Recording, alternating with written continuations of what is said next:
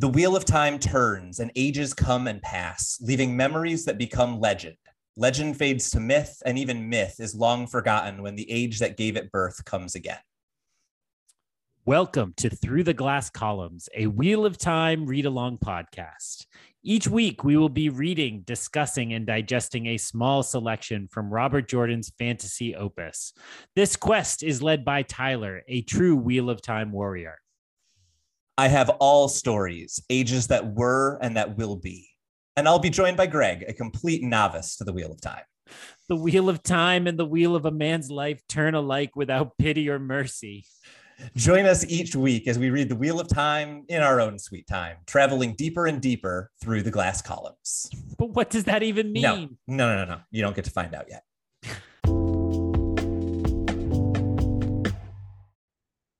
Hello, everyone, and welcome back to Through the Glass Columns, your weekly Wheel of Time read-along podcast. I, of course, am Tylor, your host who knows this series very well and is so close to the things that I've been telling you to wait for so long. And I am joined by Greg, who is probably ready to just get to the stuff that I've been telling him to wait for a year and a half at this point. Greg, how are you enjoying the early sections of The Shadow Rising? I'm definitely enjoying them. Very funny intro. Good to be here, listeners.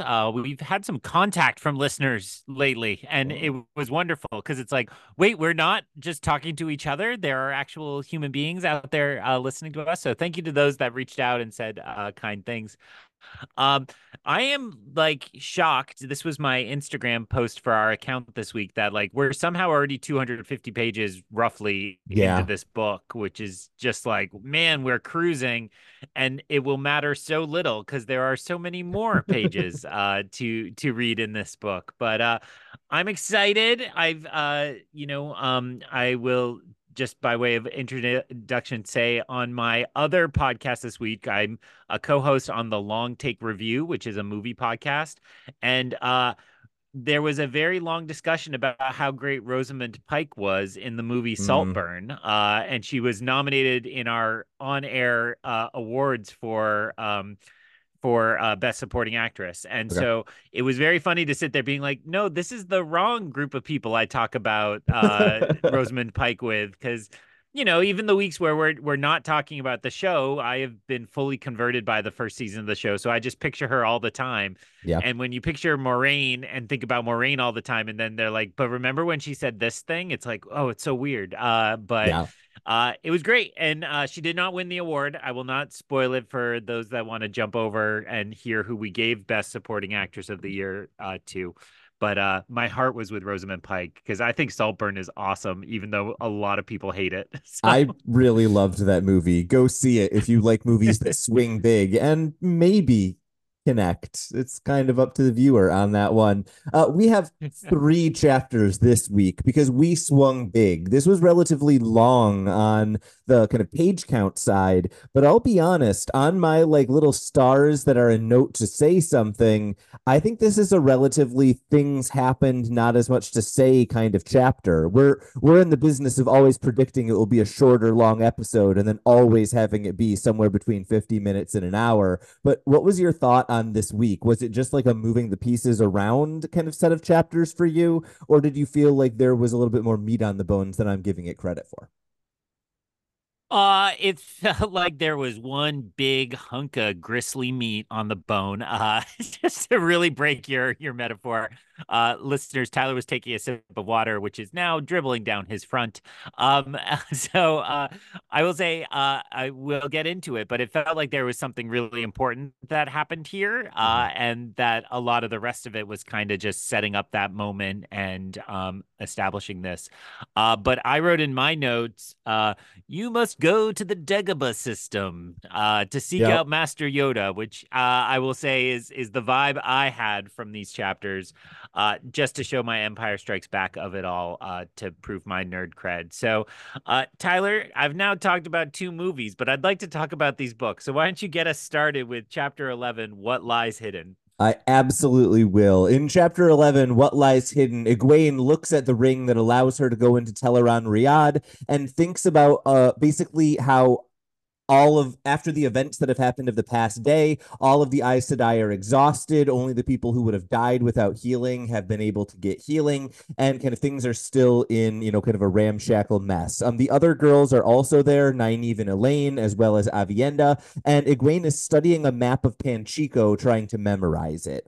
She is basically kind of lays out her plan. She is going to go into Teleron Riod and try to kind of find any signs of the Black Aja in Tanchico so they can have kind of evidence that they should go in that direction rather than the other options that they have in front of them. And tonight she is going to try to go into Teleron Riod without using the ring. And then there's kind of a brief discussion between the girls about whether Egwene should be going alone now that they have the ring that could allow either Elaine or Nynaeve to go into Teleron Riod.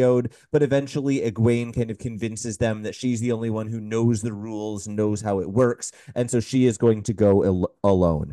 We also get a little bit of a history lesson. We learn that they are going to be searching first and foremost the Panarch's palace, and we learn what a Panarch is. It's like the equal to a king, but not quite. It's kind of like a balanced thing, like we've seen in other places. And then at this point, Egwene falls asleep, and it turns out, hey, she can go to Teleron Riod even without the ring. We learn a couple of interesting things about the rules there. For example, her clothing is constantly shifting, and every time that she has kind of a stray thought, she's wearing something else. At this point, she looks around, and first she sees a number of bones and skeletons. We can talk through what we think they are and whether we kind of identified what the animals were. She also sees a couple of other important seeming things, a couple of bracelets of dark metal, which she associates with pain, a three-pointed star that she associates with pride and vanity, and also a statue of a woman holding a crystal sphere that seems to be broken, and when she tries to use it, it causes her significant pain. At this point, she leaves, she searches a little bit, and then all of a sudden, without realizing how or why, she is suddenly in the desert. It is warm, and she sees an Aiel woman dressed as a maiden of the spear. She then forces herself to jump back to the palace. She wonders why birds and dogs are in Teleron Riod, even though other animals aren't. And then as she's walking around the city again, she thinks that she's kind of proud of herself for thinking like a wise one. And then once again, she is back in the desert. She is kind of briefly confronted by this Aiel woman who is able to hold her in place and then chastises her for wearing the Cadden Sore, what the Maidens of the Spear wear. And so she kind of makes all of her clothing disappear. Egwene is eventually able to distract her by channeling, and she makes herself vanish and go back to Tanchico, but not before catching a glimpse of what she thinks is Birgitte standing behind the Aiel. Finally, she gets back to Tanchico, decides that, wait a minute, it's a dream, I can fly, flies around, tries to find some sign of the Black Aja. She cannot, but when she lands, the Aiel is there again. She grounds her, keeps her on the ground, and then tells her that she is inexperienced. She needs to learn. Egwene introduces herself as being an Aes Sedai of the Green Aja. The woman introduces herself as an Aiel Amis, who is a wise one, and tells her that she must go to Cold Rock's Hold to be trained. And then at this point, Egwene seemingly wakes without wanting to. And that is the end of the chapter. That is a big, long chunk of text, but as you say, it's all kind of building towards a revelation. I'm curious what your thoughts are on the section of the chapter before it, because you could either take that as really long or lots of interesting kind of small details sprinkled throughout. What stood out to you or what got you through those first like 5-10 pages of this chapter? Just a will for something to happen. Thanks. No. I'm gonna keep making jokes only while you're drinking water. So I would say as I think about this chapter, and yeah, I do think it all builds to the introduction of a miss if somehow was someone was unclear on what I was referencing before with Empire Strikes Back.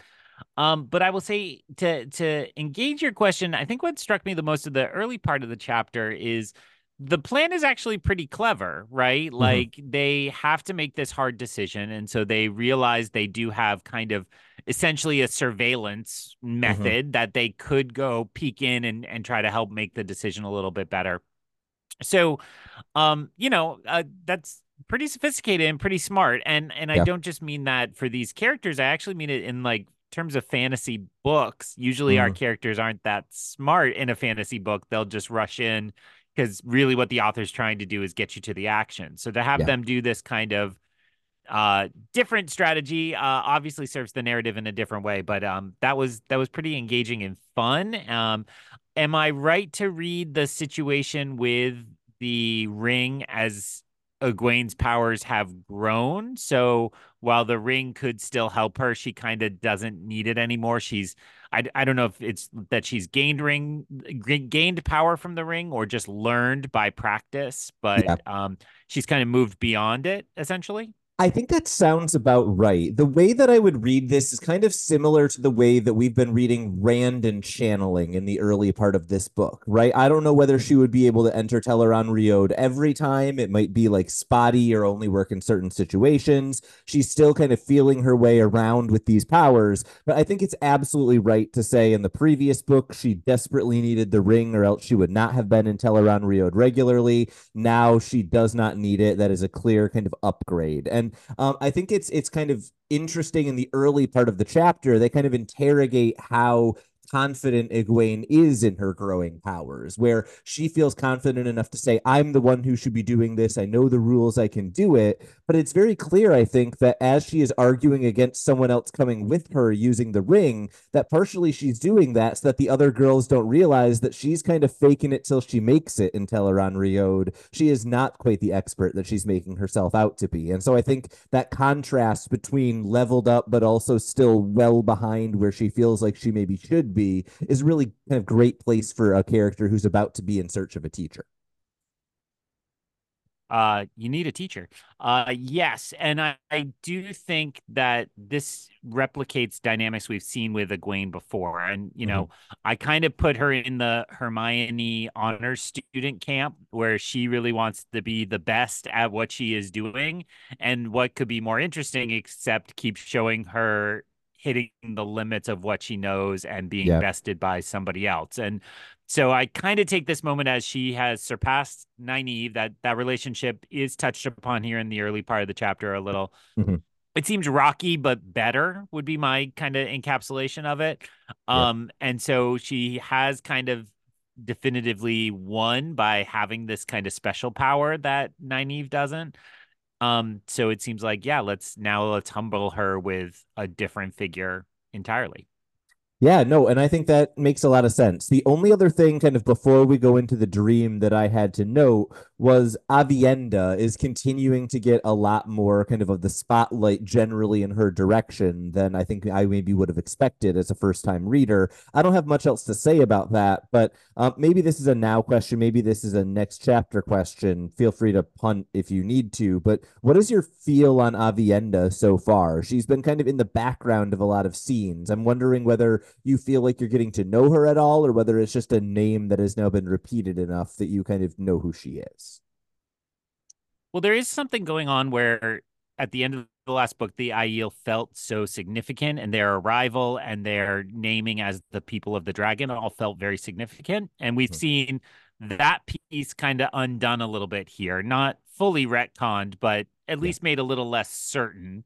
And so there's a way in which, to me, all the Aiel are kind of feeling like white noise, like they're always Mm, present in the room, listening, watching. And so I think it is fair to say that in the second chapter she becomes a bit more of a character and we get to get a sense of her. But I am starting to feel like we really need them to stand apart or get yeah. spotlit more so that it's not just there are also some Aiel here. I also this is just me being dumb and confessing this to the listeners.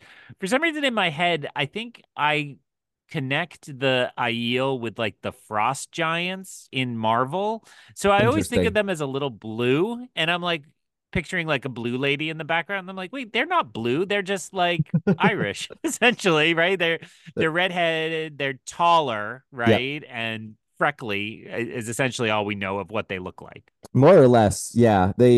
I mean, they dress very kind of like nomadic desert culture-y, but in terms Mm. of like actual physical markings, yeah, I think you're exactly right. I have nothing else to say about that. I just love me some Avienda, so had to do a temperature check. Um, let's jump into the dream. The first thing that Egwene sees are a bunch of skeletons.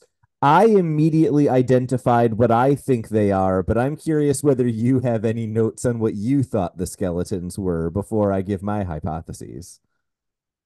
Um, this is such a stupid answer to a nice question. There's a mall near where I live, and they had, I forget what this store is called. It was definitely like trying to be J. Peterman or something, but it was like cool oddities inside. This is at the North Shore Plaza in Massachusetts, if people Uh-huh. are from the general area. And I've never gone in, but every time I walk by, they have a giant bear skeleton in the window with a price tag of like $5,000. And I don't even think it's a prehistoric bear, but I will say that is all I could think of was the Awesome. giant bear at the North Shore Mall. A bear that lived its life out in the woods and then, got assembled with some wire and stuck in a mall for sale Yep. to inevitably sit there until the store goes out of business. Just the real summation of late stage capitalism to me. So I was thinking kind of bearish. I think Mhm. in your summary you didn't mention she encounters a boar in Yep. the waist and then comes back and the skeleton seems more boarish than bearish Okay. and Yeah. in the way she described it. So I was stuck more on what is this thing, but did it change? So Interesting. what's your working hypothesis? She gave us a skull that she first thinks had four eyes and then realizes two of them must be for horns. I immediately jumped to an elephant because that is the skull that I have had that Mm. reaction to. She talks about a skeleton that looks long and thin, but its head is almost up to the ceiling, and that's got to be either a giraffe or a brontosaurus, depending on how far back she's going. And then there was one that I think this is the one you're describing, that one time she described it as being like a bear, and then the next time as being more like a boar. And both times she highlights how big its teeth are. My initial thought was saber-toothed tiger, but I think you're right. Once she starts saying boar, I immediately jumped to maybe like hippopotamus instead. But Mm. skeletons. It's fun. We also have three other objects that she looks at. Some bracelets that she thinks give her the feeling of pain, a three-pointed star that she thinks is of an odd material that is chipped but doesn't seem to be rusting or degrading at all. And when she looks at that, she thinks of vanity. And then there is also the woman holding the crystal sphere that she says is broken, and when she tries to use it, it causes her pain. Did any of those items stand out to you? Do you have any thoughts or theories about any of them? And Well, question. just to note that I did like this just felt like a real world human museum. Like if the Mhm. reveal on this is that like she had transported to the New York Museum of Natural History or something, like I'd believe it because it Yeah. felt that way. So I want to bracket that. And then your description just now and in the book, it made it feel like these are literal objects, but also they are like dream objects, right? And so, in a dream, I am still anxious about an exam from high school, even though I'm not really anxious about that object. So, like, it made me kind of question what are these objects and what do they have? So, to take them in order, the bracelets made me wonder about the Sean Chan. There was the neck collar, but that obviously would be a great source of pain for Egwene, and wondered if that was somehow related, either literally or like it's a way to control Aes Sedai, perhaps. The three-pointed thing I thought literally nothing about. And then the woman with the crystal, which had the property of drawing her in. Egwene was ready to Yep. grab it and figure it out without anything. The main thing that came to mind is I thought of the statue that Yep. was outside of Carahane. It That one? Yeah, that's correct. Carrie Ann, but yes. Yes, Tyrian. Carahane. Yes, Kyrian.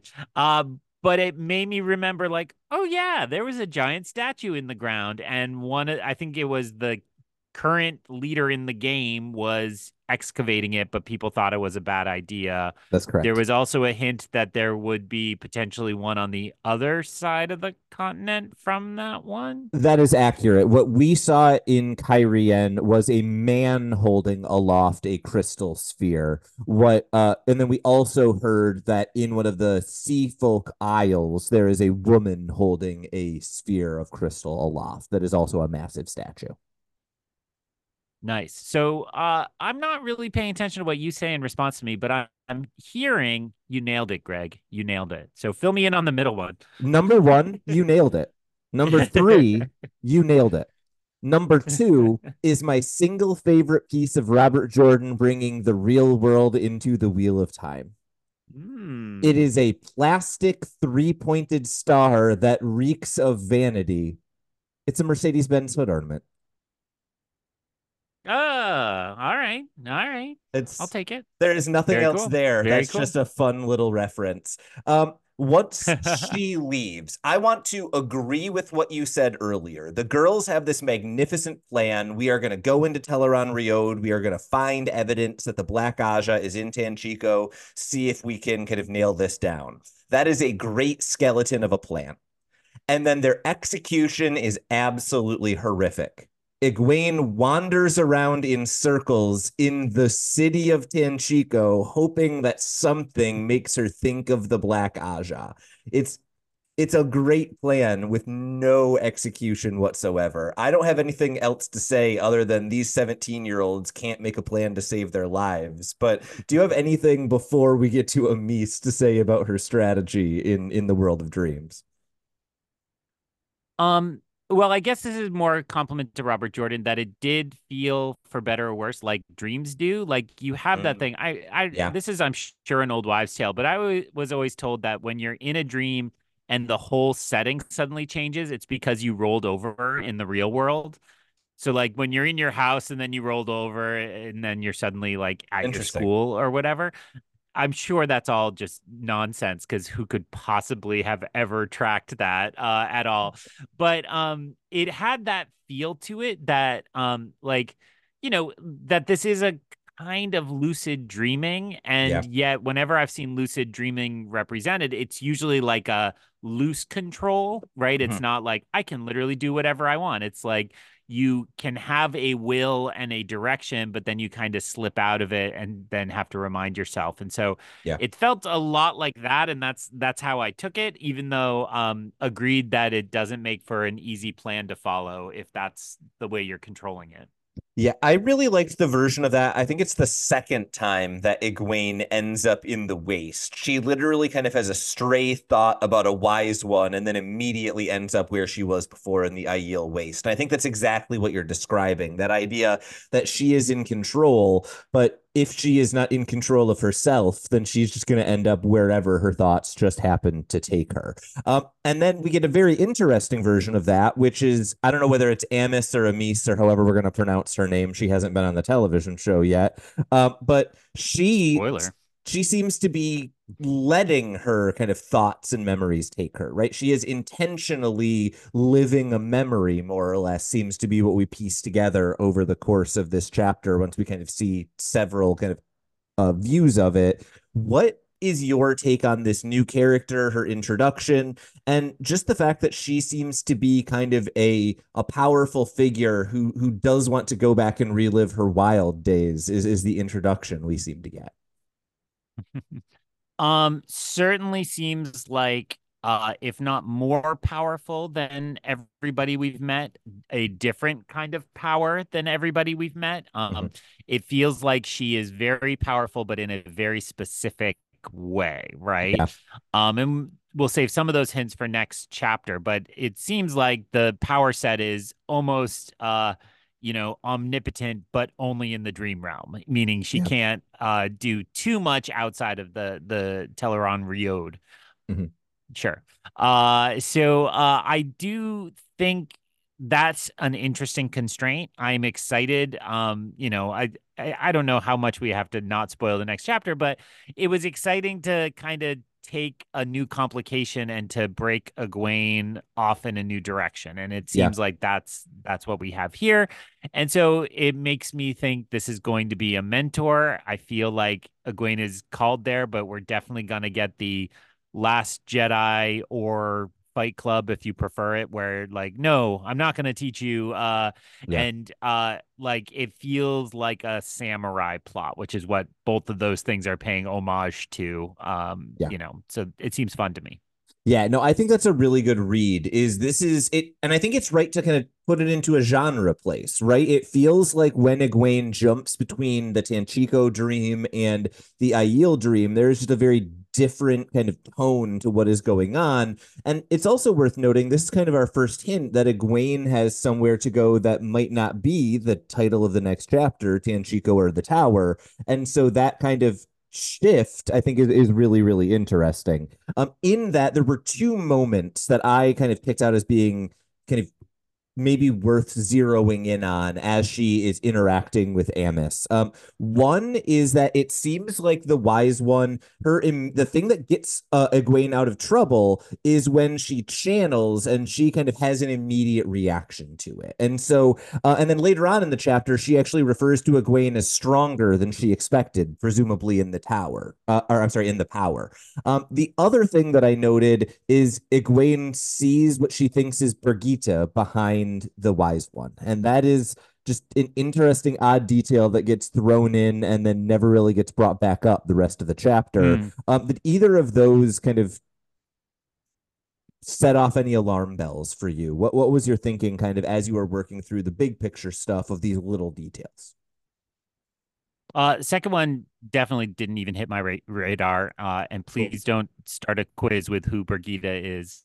All I was doing in my head was singing in her Akita Birgitta, which is not even the right lyric from Rent, but will pretend in my head that it is. For the Um, record, uh, Brigida is the hero of the Horn who used her bow and arrow and was brought back in the end of the second book. Continue.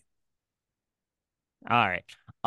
The first one, it did feel very much like I am right to remember that it was Nynaeve who channeled inside of the test to become an Yes, accepted, that's or correct. was that Egwene? I think So both it felt actually. very similar. Okay, so it felt similar to that, which is you are able to break the rules of this place, and that's weird. Yep. This doesn't seem like a transgression, like she didn't totally expect it. It was just, oh, you're more advanced than you are, right? Yeah. So that felt like a reason why you would be their teacher, right? You would Yeah. volunteer for that. I just want to note, you mentioned it. The other thing that felt dreamlike was the way they can control their clothing Yeah. and so on. And Robert Jordan, if he can throw you a visual of one of his female characters naked, he'll just do it because he Hmm. can. It seems. And so in those moments, though, I was recalling this is such a stupid thing to bring up, but there's a new set of short stories about the Star Wars movie Return of the Jedi, and a really good author did a whole story kind of based on the fact that when the newest version of Anakin's Force Ghost shows up, he's wearing an outfit that doesn't make any sense. It's an outfit Anakin never wore. And God love him, this author developed a great story about getting to choose what clothes you come back in and when you're a Wow. Force Ghost, because it's not like Hayden Christensen just wandered off set from episode 3. It's a different robe, and Right. I was like, dude, I've watched this movie so many times and never even clocked that Yeah. he's not wearing the right robe. So a very funny thing that's not really that related, but did enhance that kind of dreamlike quality. Yeah. It actually, and it also feels like the Matrix, right? Where, I Mm. believe they call it your residual self-image, where you get to kind of set what you're wearing and so on. So Yeah. it's fun. It makes the world feel real. And then I really liked the kind of take on that, then, that even though Egwene is normally in charge of her clothing, that Amos seems to have the ability to be like, no, I can dictate what you are wearing. And so that kind of Yeah. gives us some interesting questions about what do we do with that kind of power set next. Um, I have little else to say about this chapter because Egwene wakes up abruptly. Any last thoughts before we dive into chapter 12? No, let's do Excellent. it. Chapter 12, Tanchico or the Tower. Elaine is relieved when Egwene wakes up. She says that they she had difficulty waking her, and they were even kind of shaking her before she came awake. Egwene basically tells them about Amos and everything that happened. Aviendha knows her as a wise one who gave up the spears and was once a maiden of the spear. She says that Ruark is married to Amos and also another woman, and this causes some significant consternation between the two Rivers folks, and also caused Elaine to think about the possibility of her potentially having Rand and another wife, which she seems very odd and kind of upset about, especially when she thinks that it could potentially be Barrelane.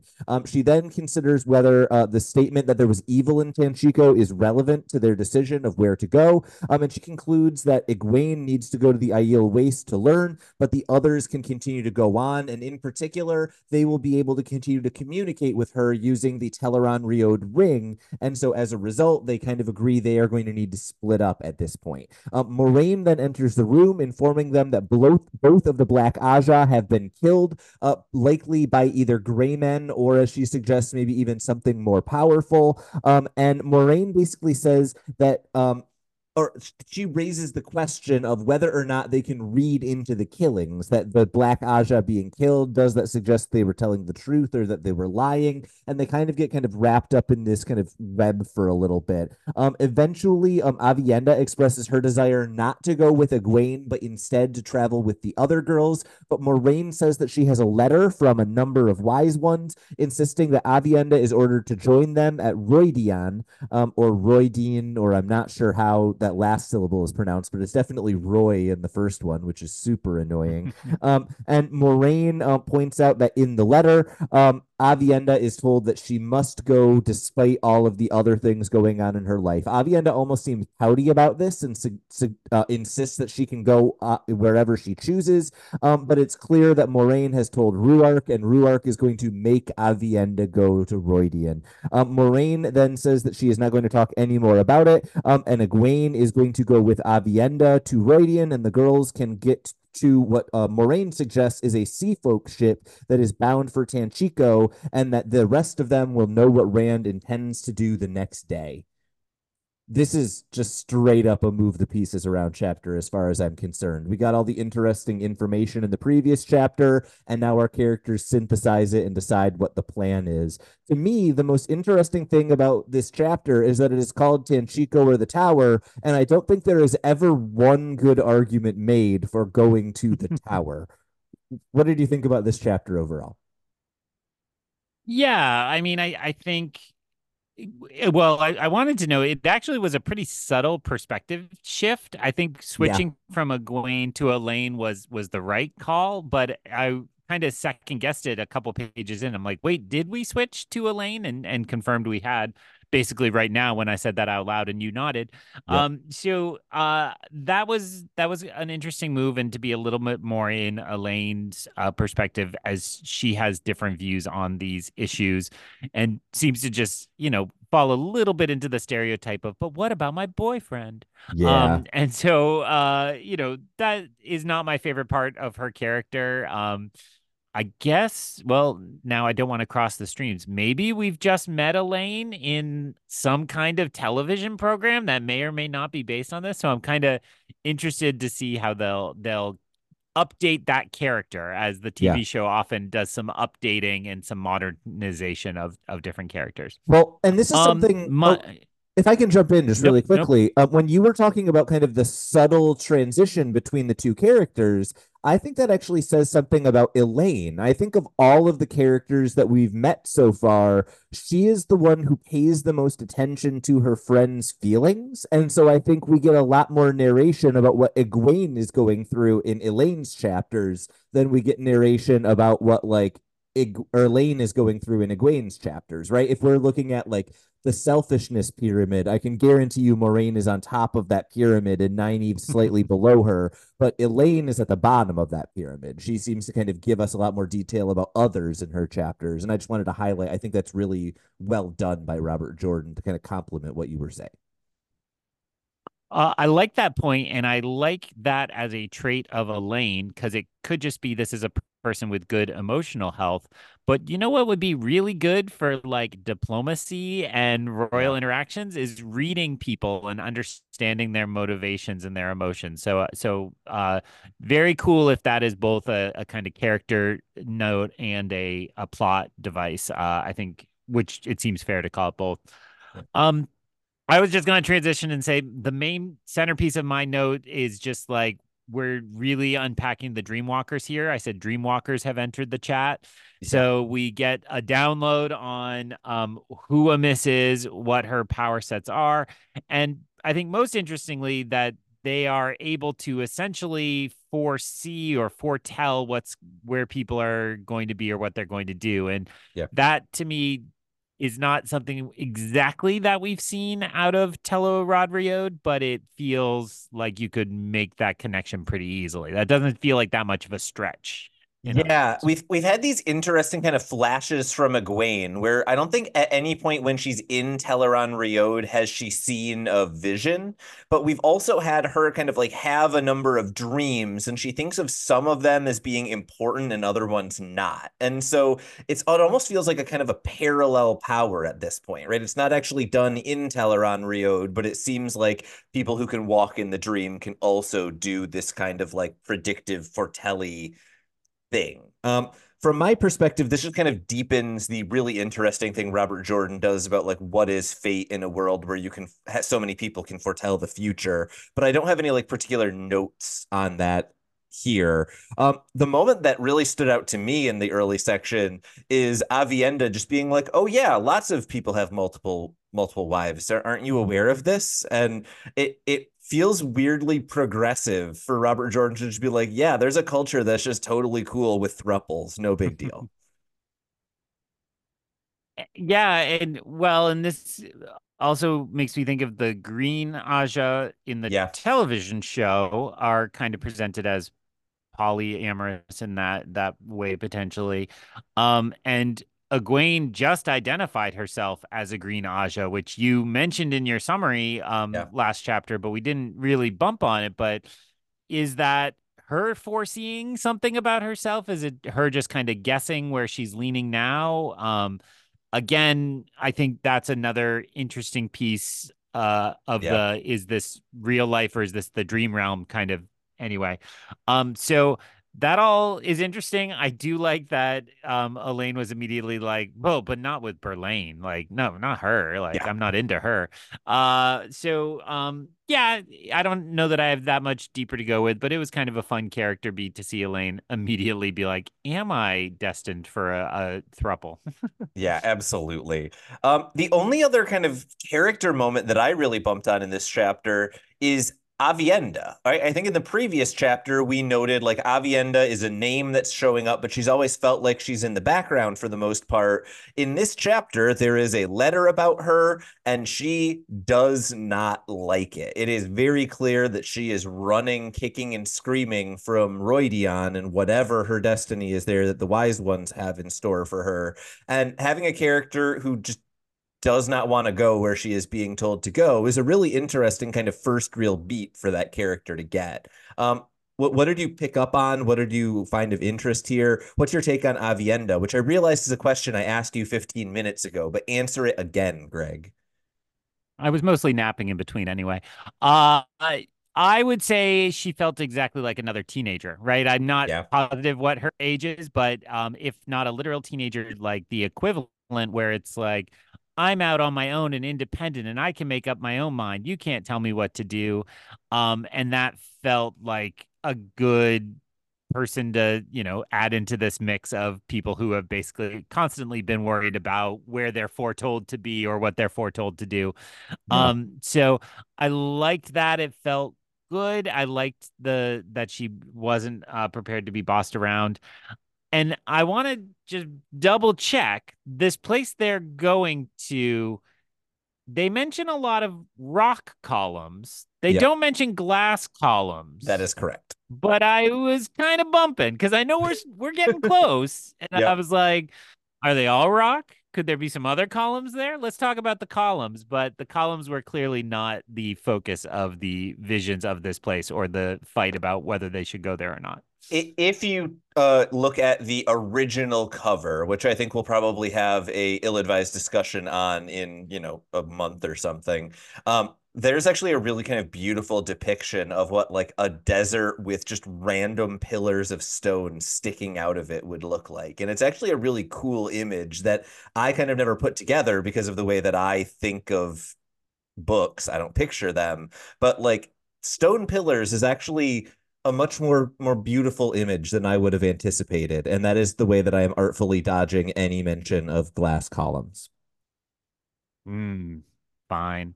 But look at our beautiful new artwork that has a portal stone that is a kind of column. I don't know that we've shouted it out, but that took all of my Photoshop skills. So if you are a listener looking at that new art and you're saying, I could do better, I bet you're right. But know that that was hours and hours of my Photoshop skills. I just want to point out I love that icon.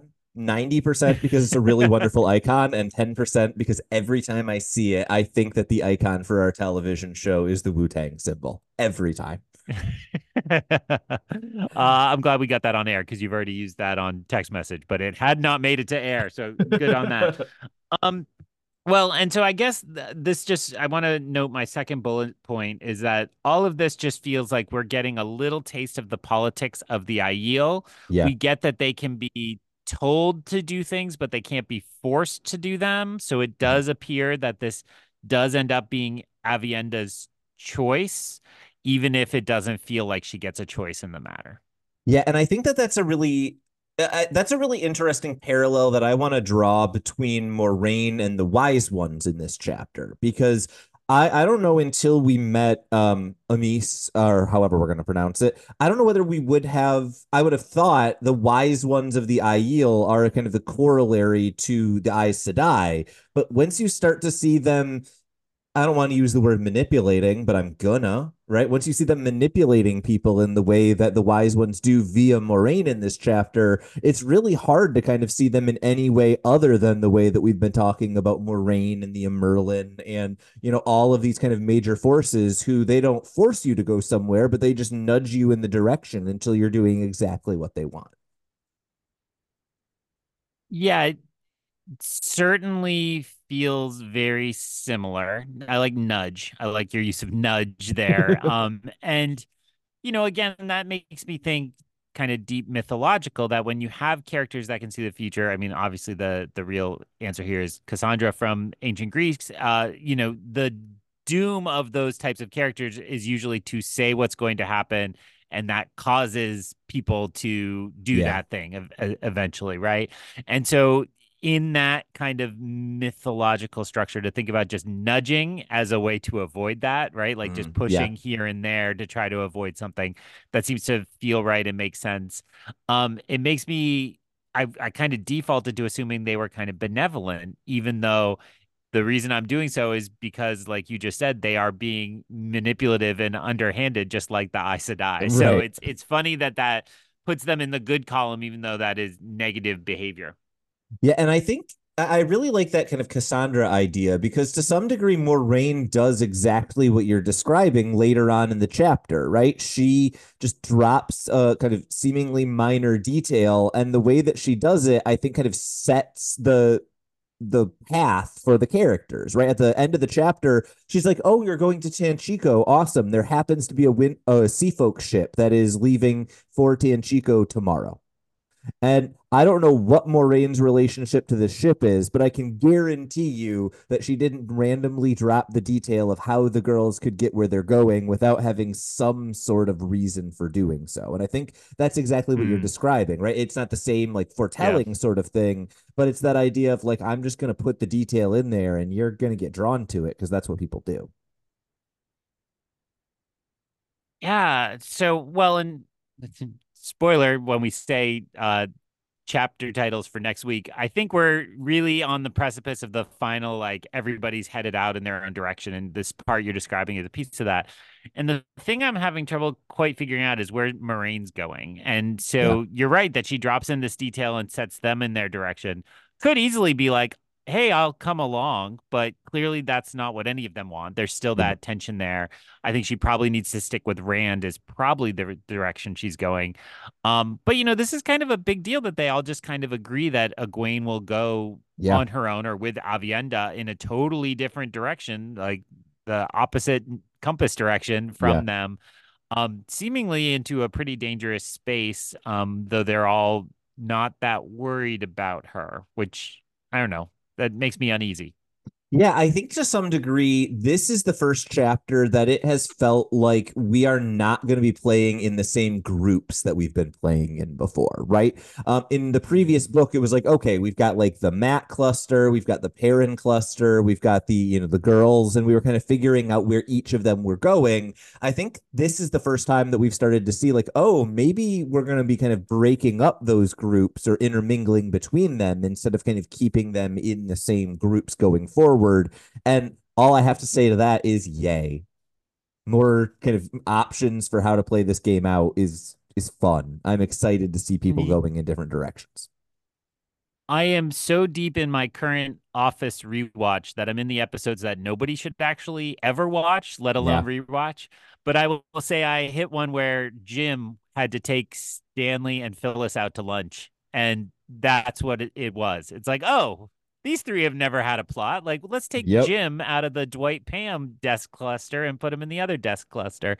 And yeah, I'm here for it. I think that's good, right? And I Yeah. think I liken it to sitcoms because good ensembles are really good. I mean, Parks and Yeah. Rec is my favorite example of that. Whatever two characters they put in a plot line will work, and Yeah. they can just shuffle them around endlessly because they have a nice deep bench on that show.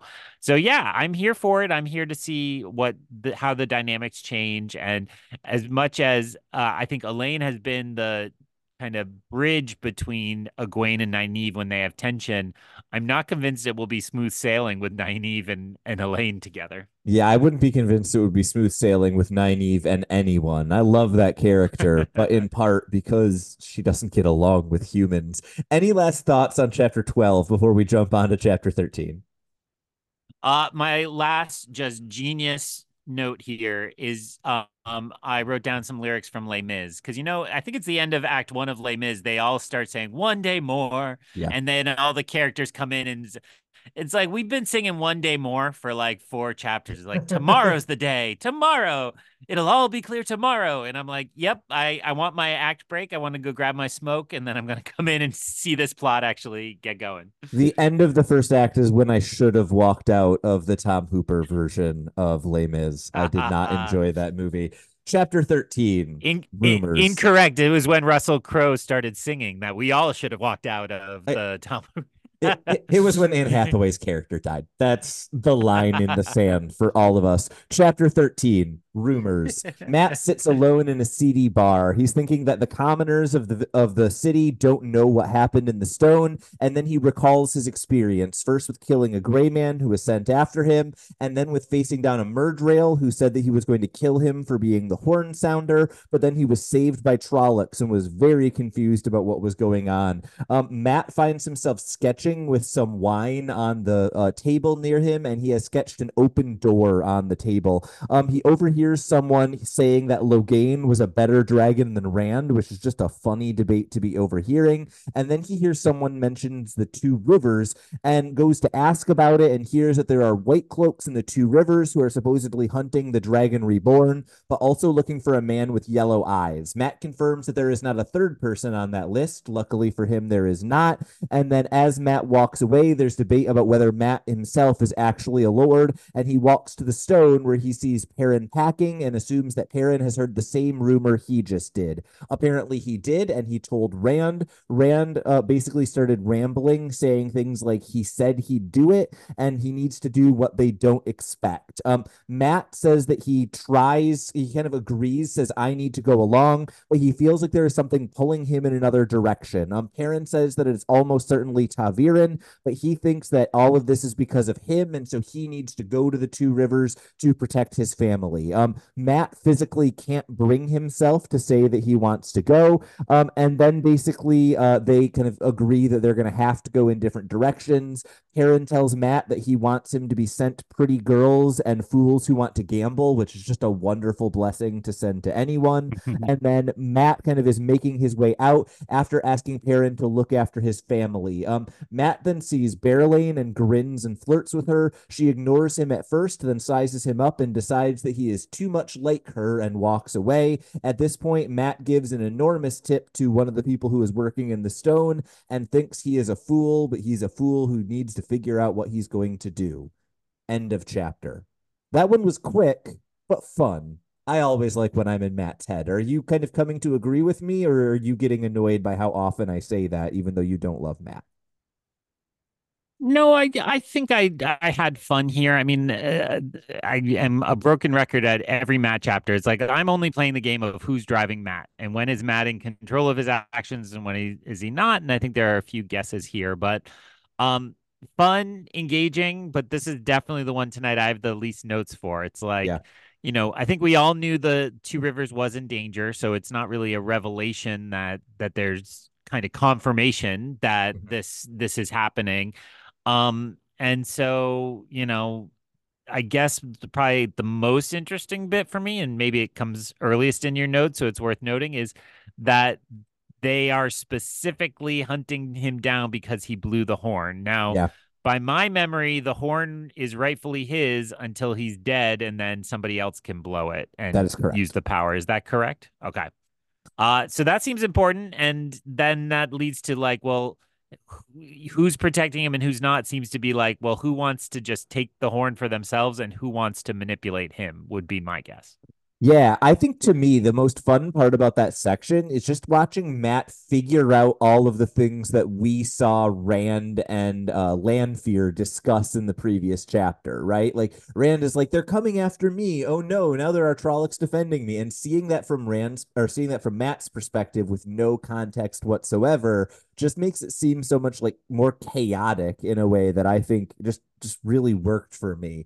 But I think you're right. The only real kind of detail to pull out and say, like, this is the thing to remember going forward, they are after Matt and they are doing it specifically because they know that he is the horn sounder, as they referred to it.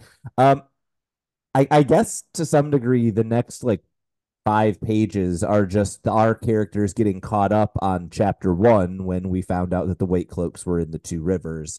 Um, was there anything about the characters' reactions to that news that stood out to you or surprised you at all, or was it just kind of exactly how you kind of figured this would happen whenever they found out?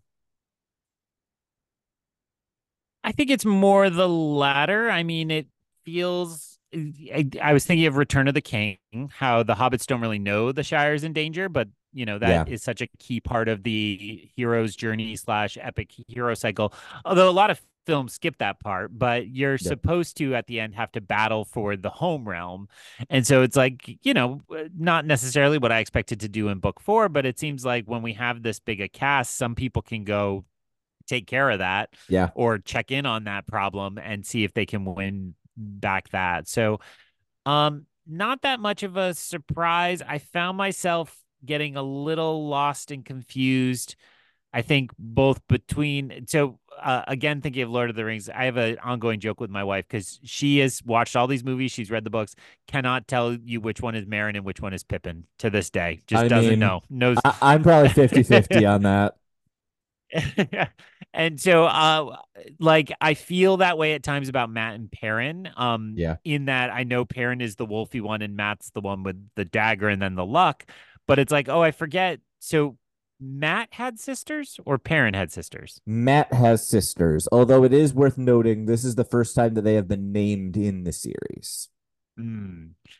And then neither is married, Correct. even though the show changes that detail for one Accurate. of them, maybe. I'm trying not to cross streams. So I think that's what got more confusing in my head. So Yeah. essentially, what you're saying is Matt has people at home that he is concerned about. Perrin just wants to get back because it's his home, and we He don't. see him making that specific, right? He also references that since the White Cloaks know his name, that they could potentially come after his family, but he doesn't have like a specific like person that he's looking out for, as opposed to Matt, who seems especially concerned about his sisters. Shire Baggins. Shire. Yeah, feels very familiar. Yeah. Um, so all the way back to your question, am I that surprised? No. Perrin going off and being Wolfie in Two Rivers sounds like a more interesting plot to me. And, then I played the game of, well, what is it that's preventing Matt from going? Is it the other part of Matt that doesn't care about the Two Rivers, or is it, something else? Yeah, I think that's the interesting question that we're left with, right? Because there's that visceral moment of Matt literally, like, I think it's like guh, guh, guh, and you just can't get the O out when he's trying to say he wants to go. I was curious about a particular phrasing by another character in reaction to this news. Rand was overheard to be saying he said he'd do it, which I'm pretty sure is a reference to way back in the second book when Padden Fane claimed that if Rand didn't arrive in Falm quickly enough, then Padden Fane would go to the Two Rivers and kind of root out his family. So that I thought was a really interesting kind of throwback that Rand is also feeling kind of caught up because he knows he is at least partially responsible in the same way that Perrin is feeling. Was totally distracted that you changed how you pronounce Falme, which means I think we're about to learn something different in the television show. Yeah. Um, that I did. I mean, I think it goes without saying. I didn't remember that Padden Fane had leveled that threat, but I think it's interesting that Rand can be concerned, but Rand is so caught up in his destiny prophecy that he's just going to continue doing what he's doing. Yeah. That's a change in Rand, who, when we met him, it was all about his dad, right? Yeah. And saving his dad in those initial chapters. So the fact that he's seems to have transformed away from that shepherd version of himself seems significant. Yeah. I have very little else to say about this chapter other than the Bearlane section, which is just going to be making a bunch of stupid jokes. So, do you have any last thoughts on the important things in this chapter before we get to Matt and Bearlane, the two most vain characters in the series, sizing one another up? No, I think we've covered everything I had here. I mean, again, I think my one underlined point is just Matt seems unable to do what he wants, but I Yeah, actually mean each word in that. He seems unable, but maybe he's actually doing what he wants. And yeah. so that to me was my keynote. So yeah, so hey, two cocky, attractive people, they should be a couple, right? Yeah. So legitimately, every 18-year-old in the world has seen the couple that Matt and Berlin would be, right? They won the like high school king and queen at your homecoming. You witnessed it, right? But most of the time, those 18 or 19-year-olds, one of two things happen, right? Either they get married and sometimes it works out and sometimes it goes horribly wrong, or they flame out and break up like 2 months later because they are too Mm. similar and they have the same flaws, and that is just a horrible thing that can happen in some relationships. I just need to give Bear Lane credit. We have this entire series kind of treated her as the character who is kind of manipulative and willing to use her sexuality to get her way, but she's also willing to just sit down and go like, no, this is a bad idea. And we need more like 18-year-old girls who are willing to size up the himbo and just go, nah, this is a bad call today. Well, I just want to say I don't think listeners know that you have a secret deep love of high school movies, Correct. while acknowledging how bad they are. But If it ends at prom, I yeah. love it. That is how my movie dar works. Which so yeah, as you're describing all of those, it's like, yeah, that is the plot we've seen before, right? It's well, I just saw Mean Girls. When are we Yeah. recording? I don't know. But Regina George is the queen of that type. Really fun, really good, kind of almost a game recognized game nod, Yeah. but the idea that it's a terrible idea. Um is good. And yeah, I was just gonna say my prom king and queen. You would be generous if you said flame out months later. I think it was like that night they flamed out. So I actually didn't think this was a real point, but it might be. I want to bring this back very briefly. We were talking before about how Elaine felt much more mature, kind of emotionally recognizing other characters. Maybe we just need to recognize that all of the leaders in this world have been well prepared, because Bearlane is also making shockingly mature decisions for a teen or early 20s kind of character. I have very little else to say about these chapters. I think there's some fun, interesting stuff here, but it feels like what we are doing is moving forward to what you described are 3 chapters next week that feel like they have some forward momentum in the titles. We have chapter 14, Customs of Mayenne, chapter 15, Into the Doorway, and chapter 16, Leave Takings. And I don't want to tell you which of the 3 chapters this is, but I will let you do the outro, Greg, by noting that one of these 3 chapters is probably one of the most reread and most analyzed of the chapters in the early section of this series. So we've got some good stuff coming up. What are you expecting or looking forward to? Sorry, I was Googling the lyrics to One Day More to see if I could do a parody off the top of my head, and we're not gonna go there. But yeah, I am, as my comment earlier in my Les Mis references note, I am looking forward to this getting emotion. I think this is the part I get impatient in when I'm reading any book. It's like, we're about to do something, get ready, we're gonna do it. And the longer you stretch out that moment, I get frustrated. And I just want to dive in. So I'm ready to get off adventuring. That's very intriguing what you said. I, of course, was honed in on leave takings, because I'm like, oh, good, we're going. Yeah. We're the characters are leaving, one would seem. So am I right? Am I wrong? Will I ever get to know the meaning of this podcast? Is it next week? Is it one day more? We'll find out sometime soon through the glass columns.